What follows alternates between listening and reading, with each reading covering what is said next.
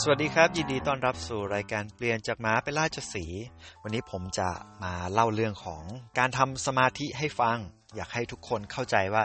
การทำสมาธินั้นเป็นเรื่องสำคัญจริงๆนะและมันช่วยให้เราเนี่ยสามารถตัดสินใจได้อย่างมีประสิทธิภาพมากขึ้นทีนี้เรื่องนี้เนี่ยจะบอกว่าอยากให้คุณตั้งใจฟังดีๆเพราะว่าแม้มันจะเป็นเรื่องเหมือนทั่วไปใช่ไหมมันไม่น่าเป็นเรื่องที่แบบมีสาระสำคัญอะไรมากเกี่ยวกับสมาธิแต่ว่าจะบอกว่า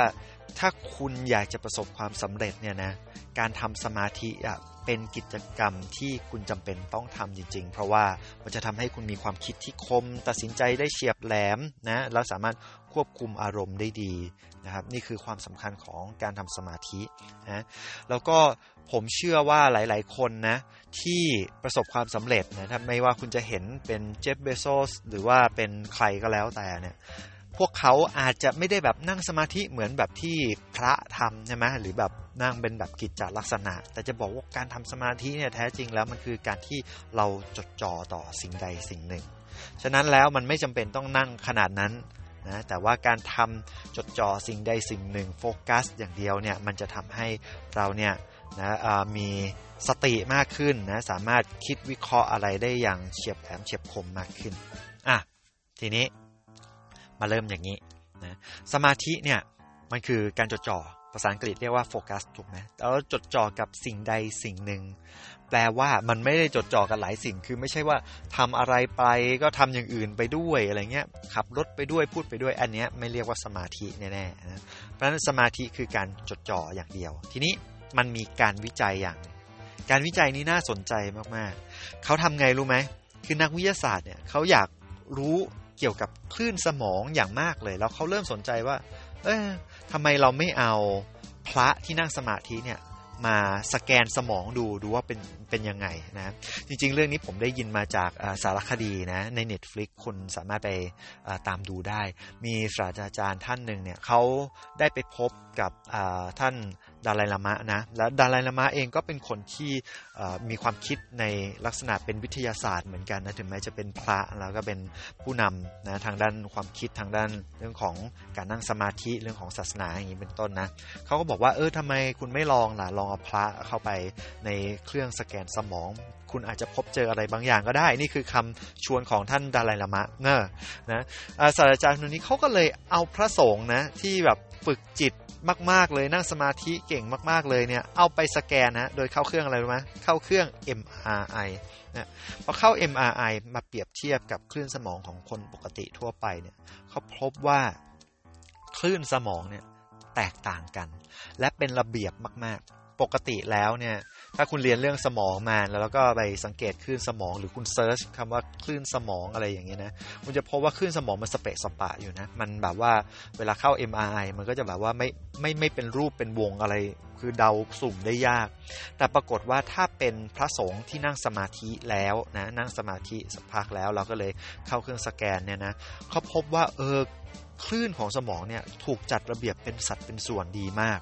อันนี้คือข้อที่1นะมันเจ๋งตรงนี้นะข้อที่2ก็คือเรื่องของamplitude คือเป็นเรียกว่าความเข้มข้นของคลื่นมีมากกว่านะแล้วก็มันเทียบได้เท่ากับว่าคือสมองตอนที่เข้า MRI อันเนี้ยมันเรียกว่าเป็นจิตที่มีความสงบแล้วก็เป็นสมองที่แบบมีคลื่นทำงานได้อย่างมีประสิทธิภาพขั้นสูงว่าง่ายๆนะนี่คือผลการที่เอาพระสงฆ์ที่นั่งสมาธิเก่งๆเนี่ยเข้าไปใน MRI นะเราก็เห็นคลื่นการแตกต่างได้ชัดทำให้เขาเชื่อกันเลยว่าเนี่ยการนั่งสมาธิเนี่ยมันมีผลต่อตรงนี้จริงๆเขาก็เลยวิจัยต่อไปฮะเขาก็ไปวิเคราะห์กันต่อว่าถ้ามันเห็นภาพคลื่นสมองเป็นแบบนี้แล้วมันแตกต่างจริงมันมีผลอย่างอื่นไหมพบได้ว่าการทำงานของเซลล์ประสาทเนี่ยก็จะแตกต่างออกไปด้วยนะเวลาที่คุณนั่งสมาธินะเซลล์ประสาทของคุณจะทำงานได้อย่างดีขึ้นมีการเปลี่ยนแปลงในสมองของคุณจริงๆเลยเป็นฟิสิกอลที่เปลี่ยนแปลงจริงๆเลยนะ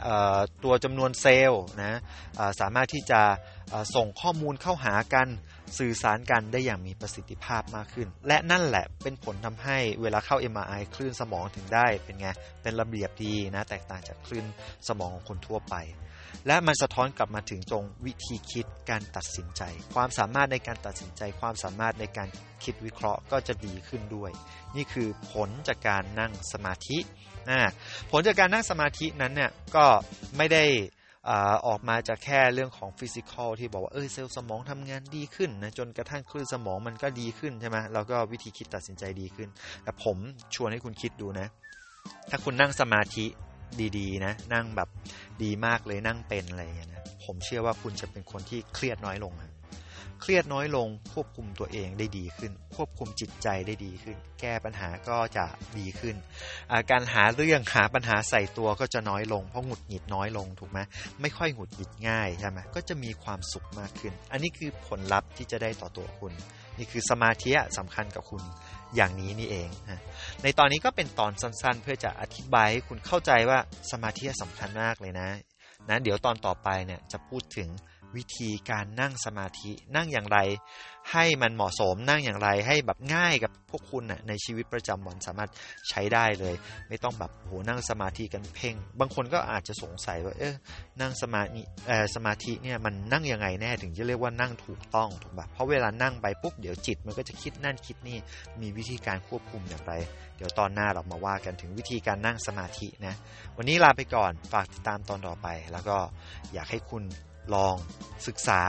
ตั้งใจนะแล้วลองใช้ดูว่าการทำสมาธิเนี่ยมันน่าจะเป็นประโยชน์ต่อตัวคุณนะครับวันนี้ลาไปก่อนสวัสดีครับ